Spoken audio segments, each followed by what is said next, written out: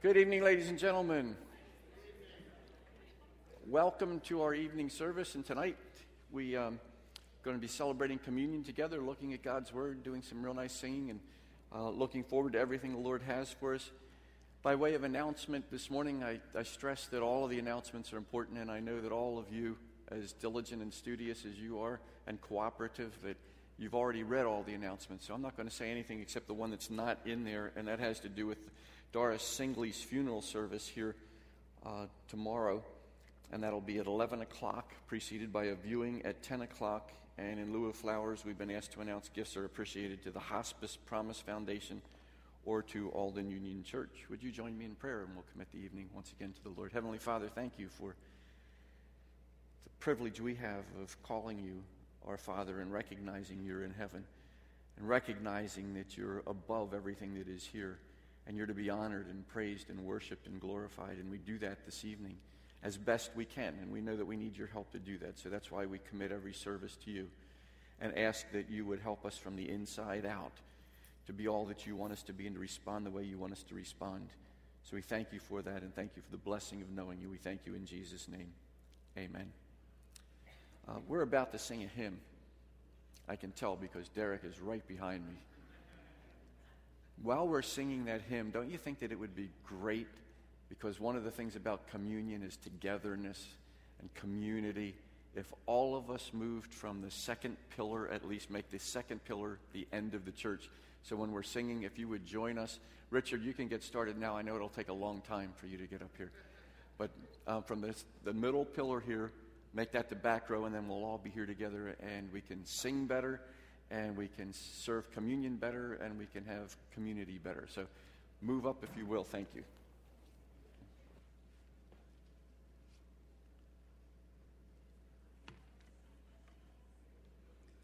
And now you can go back. No, I'm just kidding. Well, let's please take out our hymnals, and let's open up to hymn number 234, and let's sing about our God who is the King of Kings, and we can crown him with many crowns. That's hymn 234. Let's sing together. Let's all stand as we sing. Crown him with many crowns. Let's sing.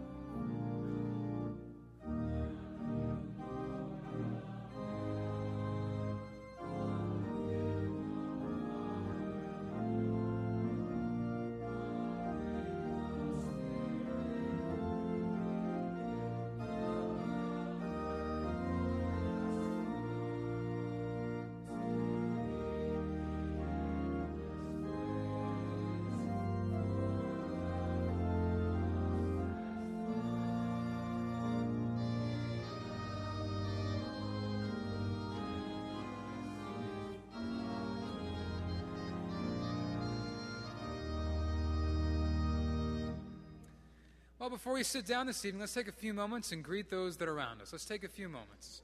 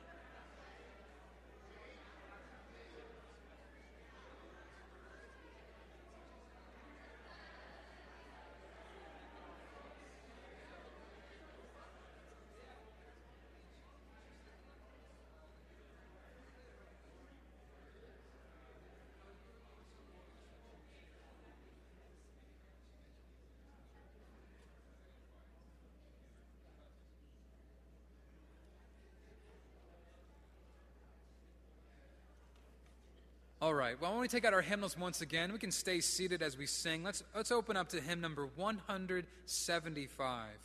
And we're going to sing Hallelujah, What a Savior. Again, let's stay seated as we sing.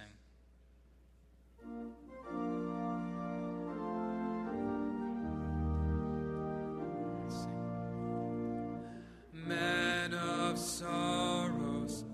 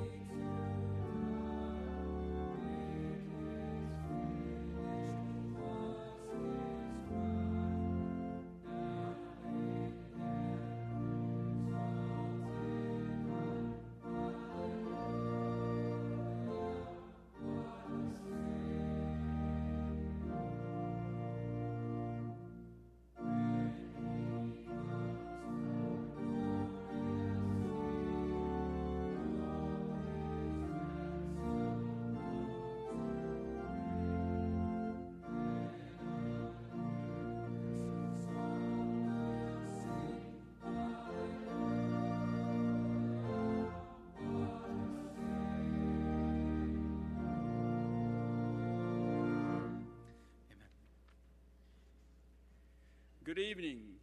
My name is Takashi Ira. Those of you who may not know me, I'm one of the elders. I'm with the membership committee right now. Today we're going to pray for Stacy Everline. So you join me in prayer. Father, we thank you for Stacy's life, which is dedicated to you through the ministry of BCM International. And we pray that you will bless her and use her for your purpose at the finance department of BCM and associated work in teaching new candidates about the finance of their ministry. And we pray that you will keep her safe as she teach those candidates. And we pray that you will bless her in every way possible, and you be kind to her. In Christ's name, amen.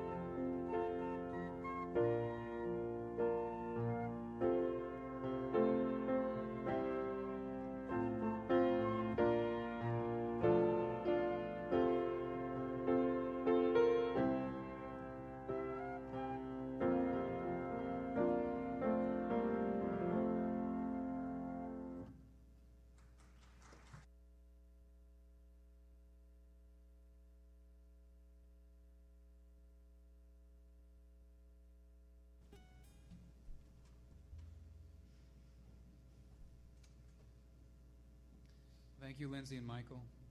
Let's continue to praise the Lord as we sing this evening.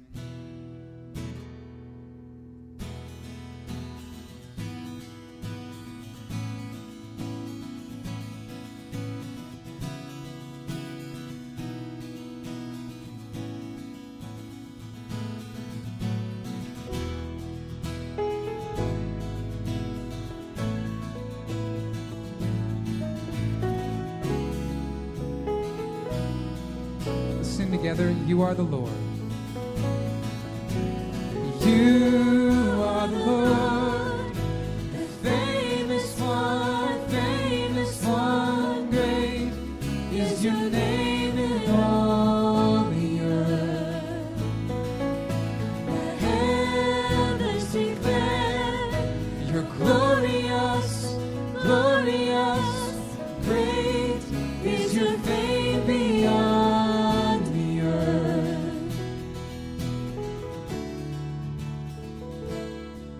And for all you've done and yet to do, with every breath I'm praising you. Desire of nations and every heart, you alone are God. You alone are God. You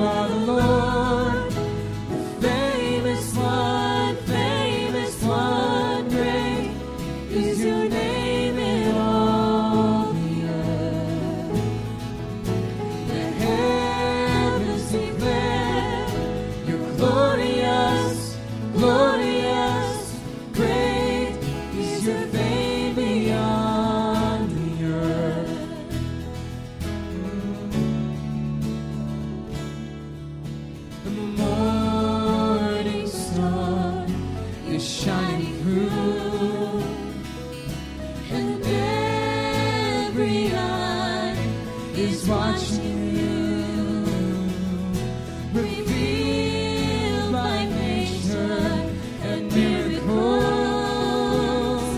You are beautiful. You are beautiful. You are the Lord, the famous one, great. Great is your name in all the earth. The heavens declare you're glorious, glorious. Great is your fame beyond the earth. Sing, you are the Lord. You are the Lord, the famous one, oh, great is your name in all the earth. The heavens declare you're glorious, glorious. Great is your fame beyond the earth. Great is your fame beyond the earth. Great is your fame beyond the earth.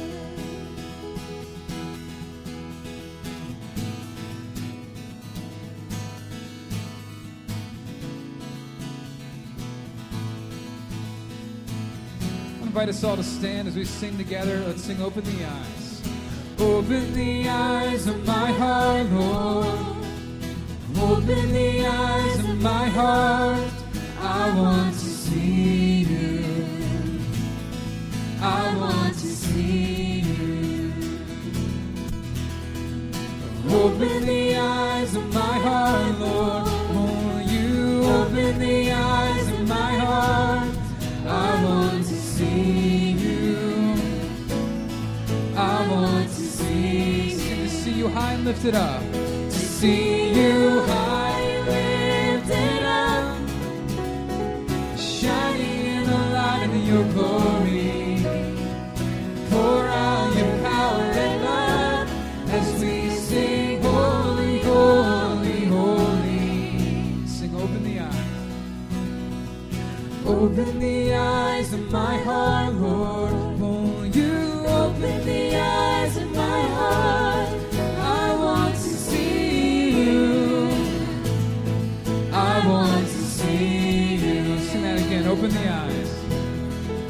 Open the eyes of my heart, Lord. Oh, you open the eyes of my heart. I want to see you. I want to see you. See you high and lifted. To see you high and lifted up. Oh, shining in the light of your glory. Pour out your power and love as we sing, holy, holy, holy. Let's sing together, holy, holy. Holy, holy, holy. Holy, holy, holy. Holy, holy, holy. I want to see you. Holy, holy, holy. We sing holy, holy, holy. We sing holy, holy, holy. I want to see you.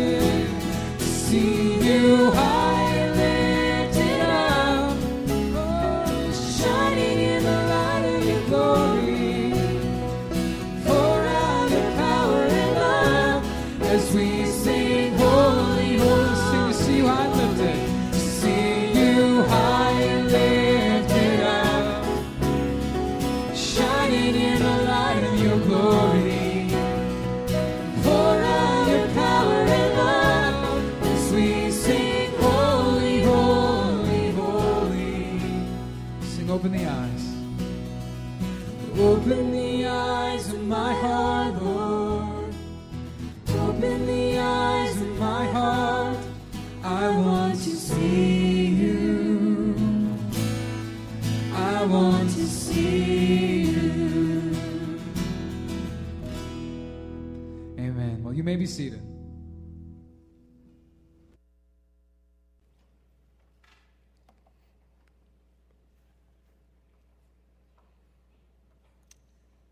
I'd like to invite you to turn with me to 1 Samuel. We'll actually be starting in 1 Samuel chapter 13 tonight. We're doing a little bit of a review of the character of King Saul. This isn't a communion message, but we're going to be seeing a lot of things that he did wrong, particularly in how he handled sin. And a little bit later on, as we celebrate communion, part of communion is to examine ourselves to see whether there's something that needs to be confessed to the Lord, something that needs to be dealt with. So as we see the wrong way to do it in Saul, we'll be reminded of the right way to do it and give us an opportunity as we move into the communion service a little bit later on. You should be receiving your outlines tonight. Normally they're at the doors for you to get as you come in, but somebody forgot to put them there tonight. And I'm not going to mention who he is. There is a Fifth Amendment, and so I'm going to plead that Fifth Amendment this evening. So in a few moments we'll be in 1 Samuel chapter 13. And as I mentioned, we're going to see why it was that King Saul was a very poor choice to be the king. He was the people's choice, but he wasn't God's first choice. God let the people get what they asked for. And as I mentioned before, he had some major character flaws. Even though physically he looked like the epitome of what a king should look like. So what we're going to see tonight is Saul as a very weak and disinterested individual spiritually. And we'll see 5 separate occasions where he showed what he was really like. And before we look at those together, let's pause and we'll ask the Lord to guide us through our time of study of his word. Heavenly Father, thank you that in one very real sense, figuratively speaking at least, we're removing our shoes because we're on holy ground, because we're looking at your word. Your word through the Old Testament scriptures this evening that were given to us as an example and given to us as an encouragement, teaching us what it is you'd like us to be. So we ask for your help once again, and thank you for it. We thank you in Jesus' name. Amen. One of the things we're going to do tonight is we look at these 5 occasions where Saul's failures are going to be very evident. I'm going to try to attempt to give an expanded paraphrase. I haven't done that before that I can remember, at least not very often, but an expanded paraphrase of what Saul is really saying and doing.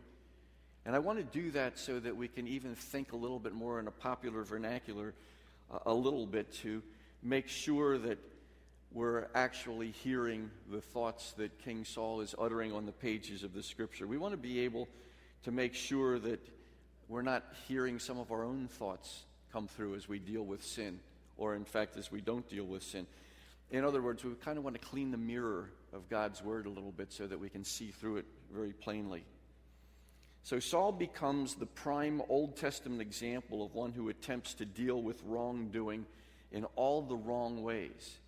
He's going to deny sin. We'll see him rationalizing sin. We'll see him hiding it. We'll see him blaming anybody else that he can for his sin. We'll see that he continues in his sin. All of these, the wrong ways for us to handle sin. But King Saul is going to be doing them, each one of them. But I'd like for us to think about the way that David deals with sin. And you don't need to turn to Psalm 51, but in Psalm 51, and Pastor Kevin has alluded to this not too long ago, but in Psalm 51, let me share with you just some of the verbs that are there. Some of the verbs that describe what's going on. And I think it's often great to pick one part of speech and to go through a passage and just see what's going on. But here's David's attitude toward God with some of the verbs, and I'll add a couple of extra words too. Have mercy on me. God's mercy is not giving us what we do deserve. So David understands he deserves something. He's sinned with Bathsheba. So Psalm 51 is his confession. Have mercy. Blot out, he says, and he's referring to his transgressions. Blot out my transgressions. Wash me. Cleanse me. I know my transgressions.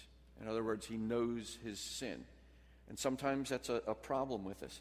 He says, my sin is ever before me. It was eating him up. He understood exactly what he had done. And then he said, against you only have I sinned and done what is evil. Brought forth, he says, in iniquity. In sin my mother conceived me. And then he says, purge me. Wash me. Let me hear joy and gladness. Hide your face from my sins. Blot out all my iniquities. Create in me a clean heart, O God. Renew a right spirit within me. Cast me not away from your presence, and take not your Holy Spirit from me. Restore to me the joy of your salvation. Uphold me with a willing spirit. And then later on he says, the sacrifices of God are a broken spirit, a broken and contrite heart, O God, you will not despise. That's how God wants us to deal with sin, the same way that David did. But we will see a lot of contrast between David and Saul. And there's a huge contrast in how they deal with sin. And we see that David dealt with sin, coming before God and basically saying, I throw myself on the mercy of the court, the almighty court of God. Saul did exactly the opposite. But let me illustrate. You see the picture on the screen. You understand that baseball's been having a lot of trouble. All of sports is having a lot of trouble with the use of drugs, illegal drugs, and drugs that are illegal in the sports world. This is just an example of one of the caricatures of what goes on in sports today. I don't know about you, but I do read the sports page every once in a while. And as I read the sports page, it seems like they should have a special column every single day just with jurisprudence, just to tell who it was that's been arrested for whatever he's done, or who's been suspended, or who it is that's not going to be able to play for 6 months, or whatever it is. So think about this. There was a professional baseball player. He was suspended because of, in this case, it was cocaine addiction. And he explained his position to the press. And I want you to tell me if you think this is more like where Saul is headed, or more where David would be if this was something he was accused of. This baseball player told the reporters that he suffered from a disease called chemical dependency. He said it had taken him a long time to conclude that his drug abuse was not a moral issue, but rather a disease. Well, is that David or Saul, would you think? That's going to be where Saul would be. But that approach to the baseball player took is understandable, even though it's an inaccurate approach. We all know that it's easier to face a problem if we don't have to accept the blame for it. It's a whole lot easier to say, I'm sick, than to say, I'm wrong, and I'm a sinner. The bad choices we make will usually lead to a bondage that seems more physical. Maybe it seems more chemical than either it is moral or spiritual. But I know that some of us struggle with some issues. Some of us struggle with addiction issues. Some of us struggle with other things. Please do what David did. He says, I know my sin. I know my sin. It's always before me. Please understand the difference between sin and disease. And chemical dependency is not a disease, despite what they try to tell us. You know this as well as I do, that it's a lot easier to come up with a less convicting word for various sins. For example, having an affair seems so much more innocent than committing adultery, doesn't it? Having an affair sounds like something that comes kind of naturally, and there's so many movies about that sort of thing, but committing adultery sounds worse. Comparing answers, so much more preferable than cheating in school. Borrowing or appropriating seems better than stealing. Or stretching the truth, far less harsh than lying. Or if you remember Susan Rice's now famous euphemism on 60 Minutes last year of someone, she said he was inadvertently made false representations. That's a great way to say somebody lied. Another more recent one, a terminological inexactitude. Add those to the years of a little white lie, a harmless fib, a tall tale, a fish story, etc., etc. We can downgrade and downplay everything. I love David's fresh attitude when he says to the Lord, against you and you only have I sinned. Obviously, he had sinned against human beings, but ultimately, in the grand scheme of things, he had let down his father. So we're going to look at King Saul now in contrast. 5 disappointing vignettes of his fleshly reign as king. And there are more that will be coming, but these are ones that are right on the surface right now. And the first one is one that I refer to as the burnt offering foolishness. And we can see that in chapter 13, and you've been patient. You've been in chapter 13 holding that for quite some time. But if you look at chapter 13, and we'll pick up in verse 7, we saw what happened here some time ago. It's actually before the elective, so it really was some time ago, when we were looking at reactions to adversity. And we saw that the Philistines were coming. They had a formidable army. They had all the weapons. The Israelites didn't have anything. And we saw that some of the Israelites responded in negative ways. Some of them ran away, some of them hid, some of them stayed, and their emotions were sinful. They were trembling with fear. Saul is one who stayed behind, and he sinned. He was involved in sinful behavior. There was one right reaction. Jonathan showed that. He and his armor bearer went and fought the Philistines single-handedly. Here in chapter 13, verse 7, it details what happened with Saul. Verse 7, it says, "And some Hebrews crossed the fords of the Jordan to the land of Gad and Gilead. Saul was still at Gilgal, and all the people followed him trembling. He waited 7 days, the time appointed by Samuel. But Samuel did not come to Gilgal, and the people were scattering from him. So Saul said, 'Bring the burnt offering here to me and the peace offerings.' And he offered the burnt offering. As soon as he had finished offering the burnt offering, behold, Samuel came, and Saul went out to meet him and greet him. Samuel said, 'What have you done?' And Saul said, 'When I saw that the people were scattering from me, and that you did not come within the days appointed, and that the Philistines had mustered at Michmash, I said, now the Philistines will come down against me at Gilgal, and I have not sought the favor of the Lord. So I forced myself and offered the burnt offering.' And Samuel said to Saul, 'You have done foolishly. You have not kept the command of the Lord your God with which he commanded you. For then the Lord would have established your kingdom over Israel forever. But now your kingdom shall not continue. The Lord has sought out a man after his own heart, and the Lord has commanded him to be prince over his people, because you have not kept what the Lord commanded you.'" So the burnt offering foolishness, as we're developing the character of Saul, we can see that. And we can see that Saul sinned in several different ways. And they're pretty apparent to us. First of all, he disobeyed Samuel, who was God's prophet. The prophet said, wait. The prophet said 7 days. The 7 days came and went. And at that particular time, Saul decided that he really wasn't going to wait to see what God wanted him to do. He wasn't going to wait for the prophet. He had to take matters into his own hands. But not only that, when he took the matters into his own hands, he disobeyed God's law, both in Leviticus and Deuteronomy, which didn't permit anybody but a priest to offer the burnt offering that he offered. So he wanted to do something. He did it, but it was improper. Now notice some of the negative qualities that we're going to see in Saul's character just as a result of this. The first one would be impatience. Now this is when I said I'm going to try to paraphrase some things. I just read this from the scripture, but let me paraphrase a little bit. This is what's going on in Saul's mind, the real words behind what he's thinking. God, I can't wait any longer for you. I need to do it my way now. You ever find yourself thinking thoughts like that? Can't wait any longer for you. I can't wait any longer for your way. I've got to do it my way now. That's one negative quality. Another one would be buck passing. If you look back to verse 11, he does a great job at this. Who does he blame when Samuel says, "What have you done?" Well, here's what he says. When I saw that the people were scattering from me. So first of all, the people were partly to blame at least. The people were scattering from me. And you, Samuel, you didn't come within the days appointed. So I'm going to blame you partly too. And then the Philistines had mustered at Michmash. So it's a combination of all these things coming together. It's certainly not my fault.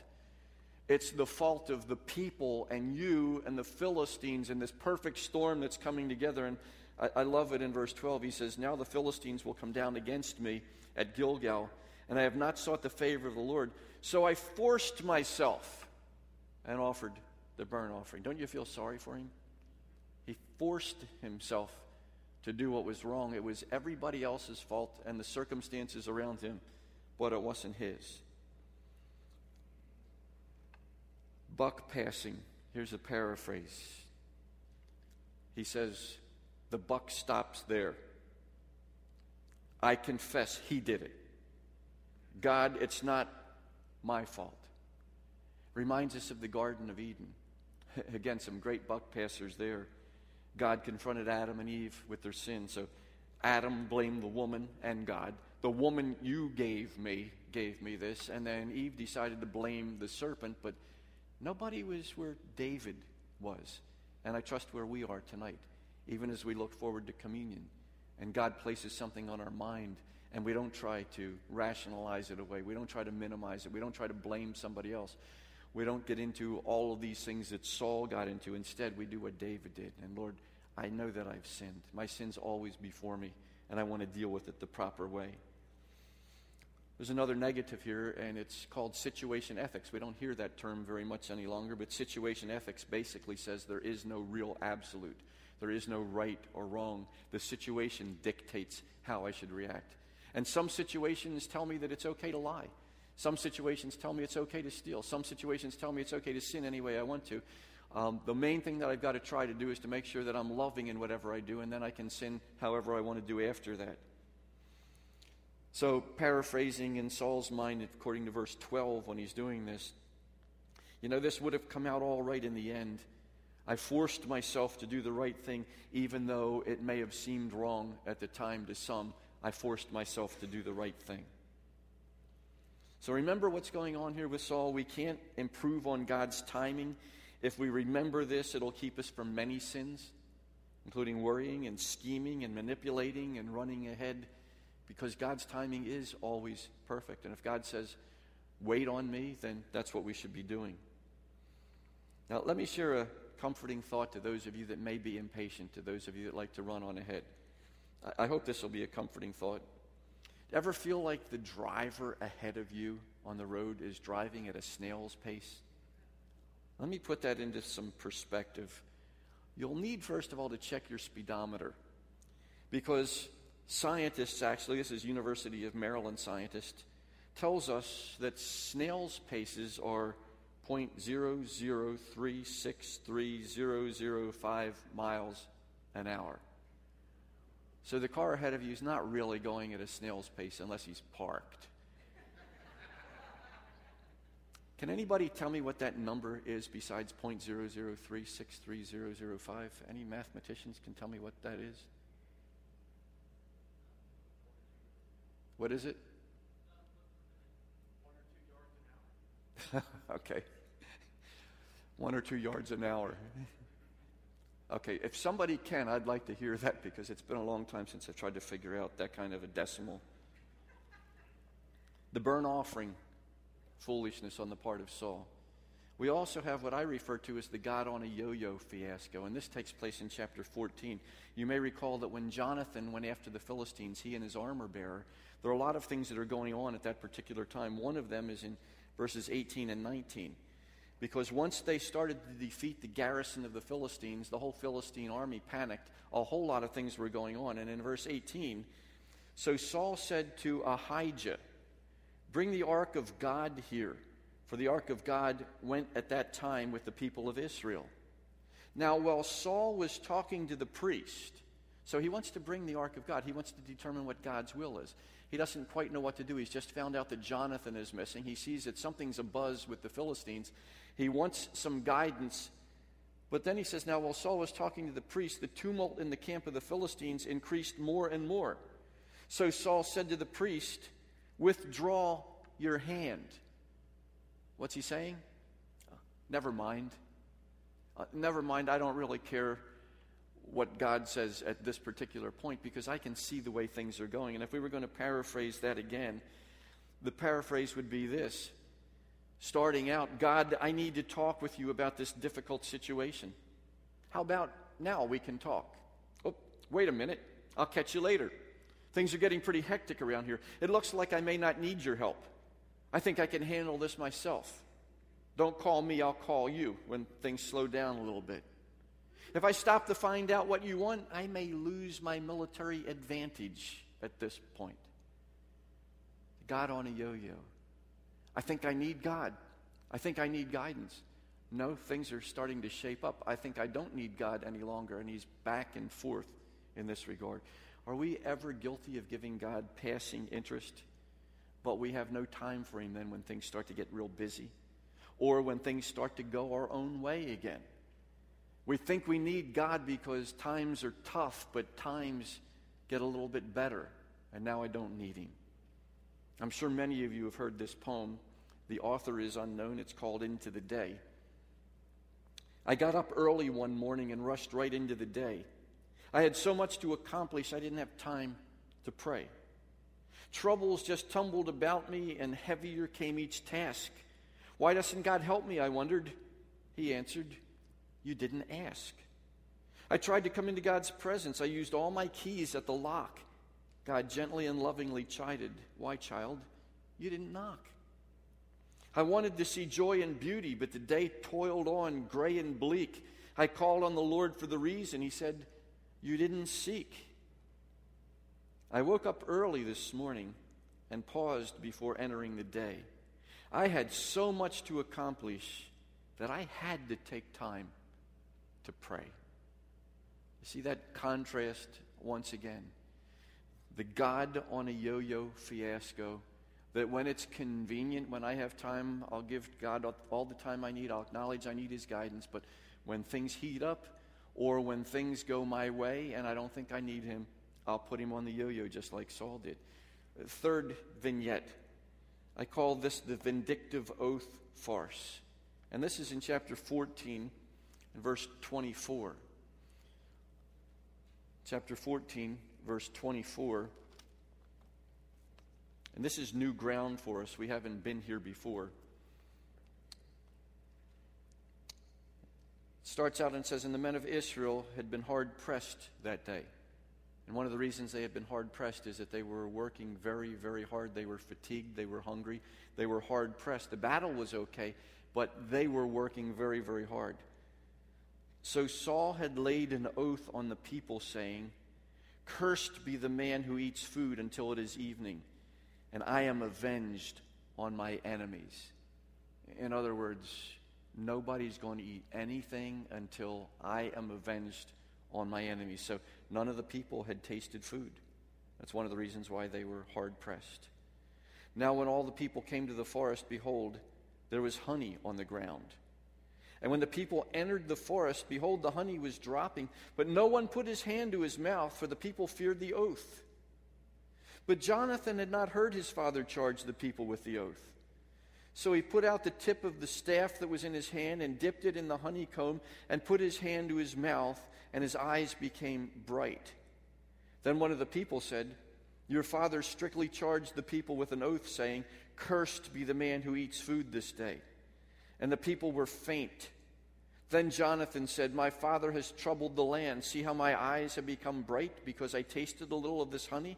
How much better if the people had eaten freely today of the spoil of their enemies that they found. For now the defeat among the Philistines has not been great. Could have been a lot better, Jonathan is saying, if we only had a little bit of nourishment, if we only had a little bit of food, everything would have been a whole lot better. The problem is, as we might paraphrase from Saul, I'll get even with these enemies no matter who else gets hurt. Your discomfort means nothing to me as long as I satisfy my desire for revenge. We see that in verse 24. We're not this far ahead yet, but in verse 36, then Saul said, let us go down after the Philistines by night. He wasn't finished yet. A lot of other things are going to happen, but he's not finished. He wants to get that done, and he wants to get it done quickly, and he doesn't care the toll that it takes on anyone. If you look at verse 24, in the New International Version, there's an extra pronoun given to us there, just in the way they translate. It says, before I have avenged myself on my enemies. It's almost like me, myself, and I. There's something to Saul right now that this is personal. This is my own vendetta. Of course, thinking only of oneself leads to some very harmful and even stupid decisions. Saul's tunnel vision was harmful to the rest of his army. Verse 27, Jonathan ate honey, his eyes became bright.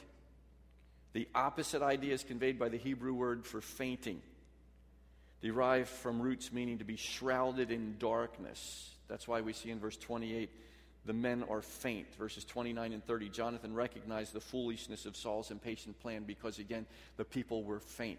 It was the idea of a contrast between darkness and light. Saul's self-centeredness contributed to the sin of the army in the next few verses that we're about to read. They were starved, and they threw all inhibitions to the wind when they finally got a chance to eat. But something was wrong here. And Saul decided he would fix it very quickly. Verse 31. They struck down the Philistines that day from Michmash to Aijalon, and the people were very faint. The people pounced on the spoil and took sheep and oxen and calves and slaughtered them on the ground, and the people ate them with the blood. You say, oops, that's forbidden, isn't it, in the Jewish law, to eat with the blood still? Yeah, it was, but they didn't care at that point. They didn't care because they were so hungry. They were going to take from the Philistines animals, and they were going to eat them even with the blood still in there. Then they told Saul, behold, the people are sinning against the Lord by eating with the blood. And he said, you have dealt treacherously. Roll a great stone to me here. And Saul said, disperse yourselves among the people and say to them, let every man bring his ox or his sheep and slaughter them here and eat. And do not sin against the Lord by eating with the blood. So every one of the people brought his ox with him that night, and they slaughtered them there. And Saul built an altar to the Lord. It was the first altar that he built to the Lord. Call this a quick fix. Saul brought about a lot of this by himself, by starving his own army, and they were famished. But then there was sin by the soldiers. Got to give Saul some credit. He acted properly to put an end to it. But verse 35 gives us an indication that religious or spiritual matters had not been a priority with Saul. It says it was the first altar he had built to the Lord. It's also the last altar he built to the Lord, as recorded at least in the Scriptures. Here's his paraphrase. God, now I'm ready to meet you on your terms.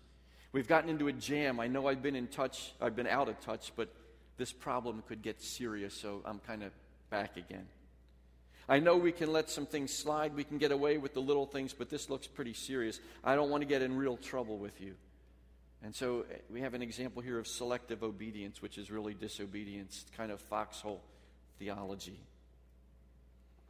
Reminds me of the story that I heard. A fisherman who was out of fellowship with the Lord. He was out at sea. He was with his godless companions. Storm came up, threatened to sink the ship. His friends begged him to pray, but he demurred. He said, it's been a long time since I've done that or even entered a church. But they insisted. And finally he cried out to the Lord, oh Lord, I haven't asked anything of you in 15 years.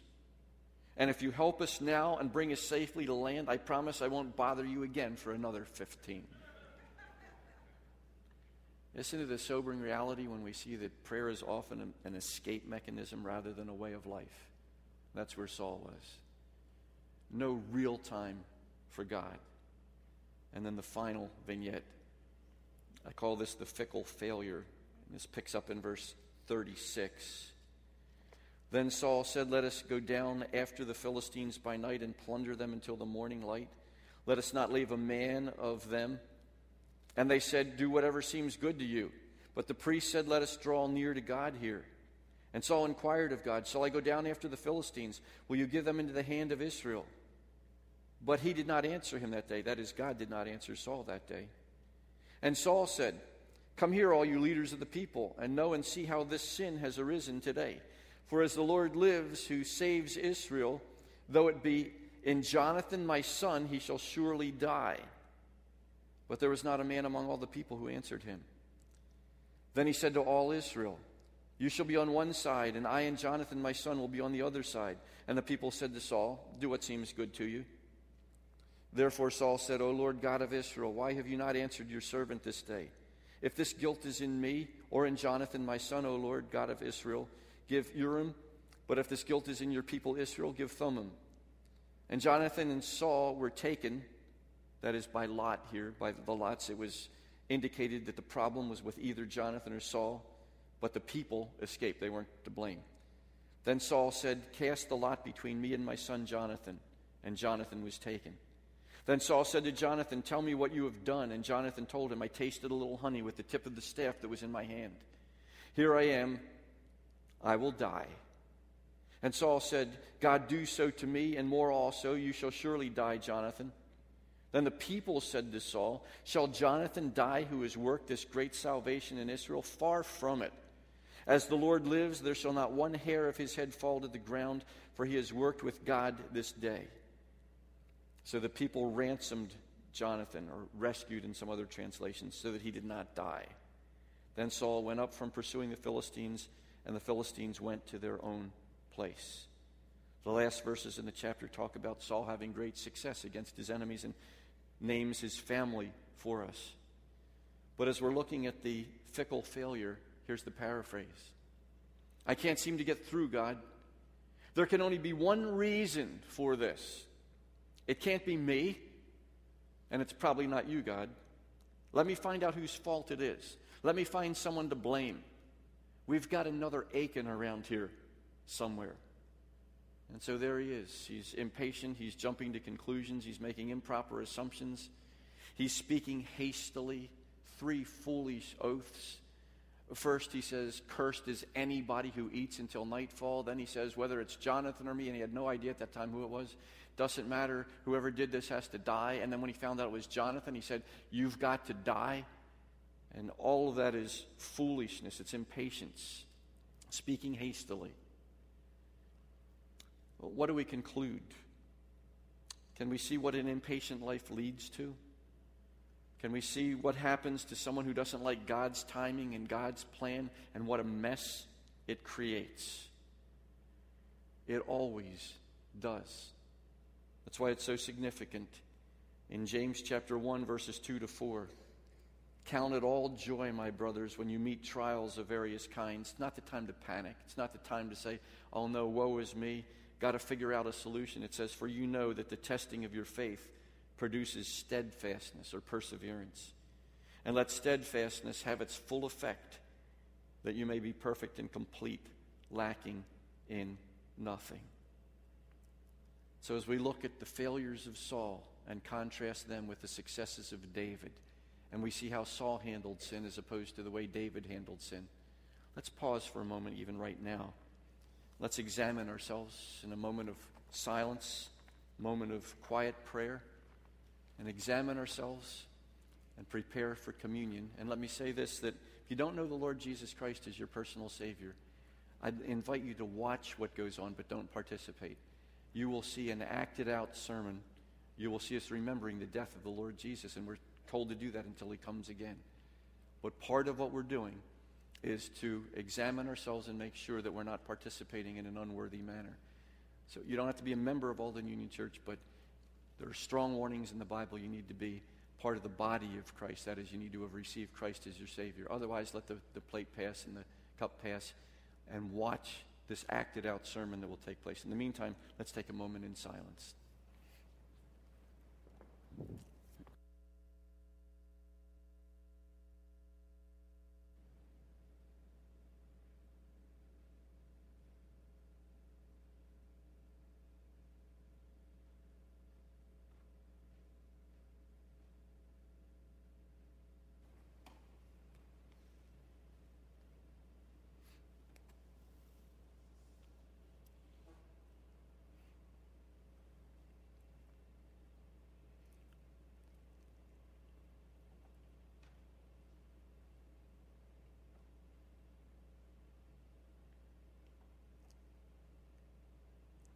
The Lord Jesus, on the night he was betrayed, took bread, and when he had given thanks, he broke it and said, this is my body, which is for you.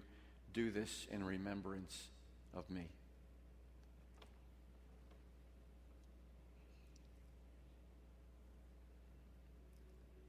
Let's pray together. Our Heavenly Father, thank you for what the Lord Jesus instituted. The Apostle Paul reminded us of it in 1 Corinthians. And we're supposed to take the bread and be reminded of the body of the Lord Jesus. The body of the Lord Jesus, which it says is for you. It's for us. That body was torn apart for us. Substitution, the Lord Jesus in our place. And how we pause to thank you and to remember as we're told. We thank you in Jesus' name. Amen.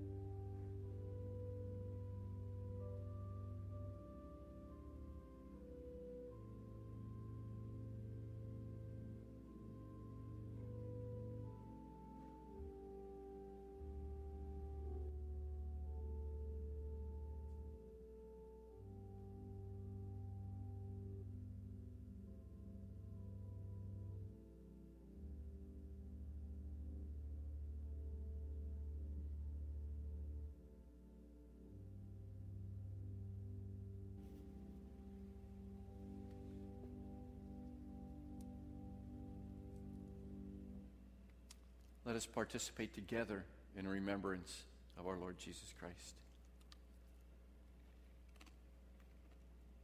And once again, let us pray. Heavenly Father, we never tire of giving thanks. Thank you that now we give thanks for the symbol of the blood of the Lord Jesus, the cup after supper, the new covenant in Jesus' blood, where we're told again to do it whenever we drink it in remembrance of our Lord Jesus. So we do that tonight, again with gratitude, recognizing without the shedding of that blood there could have been no forgiveness of sin. It required a perfect sacrifice. None of us could apply. None of us could have been that sacrifice. Only the Lord Jesus. And thank you for your great love that was shown to us. In Jesus' name, amen.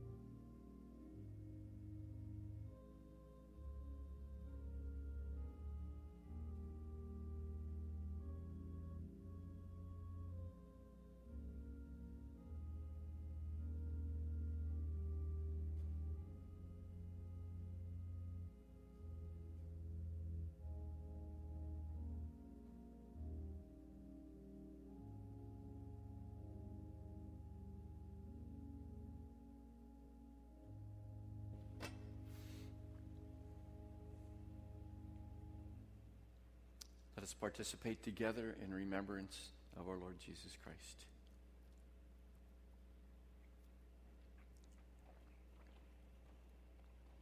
Let's pray.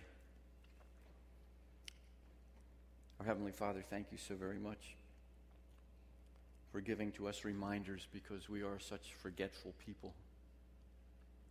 Even about things that are very important, we still forget. But thank you that until the Lord Jesus comes back again, you've called us to remember his death. And we remember his death, and we know that he's coming back again, so we fill in all the blanks in between and understand that he didn't stay dead. couldn't be still dead, or he wouldn't be coming back again. We understand that he rose again from the dead to display your power. We understand that after that resurrection, he appeared here on this earth, and then he ascended to heaven, and even now he's there praying for us, making intercession for us, preparing to come back again. We don't know exactly when. Could be soon. We look forward to that. But in the meantime, we remember, and we thank you in Jesus' name. Amen. Well, let's please take out our hymnals and let's close this evening's service by singing about his amazing love. Let's open up to 203. And we're going to sing the first and fourth verses of And Can It Be? 203. Let's stand, let's sing together.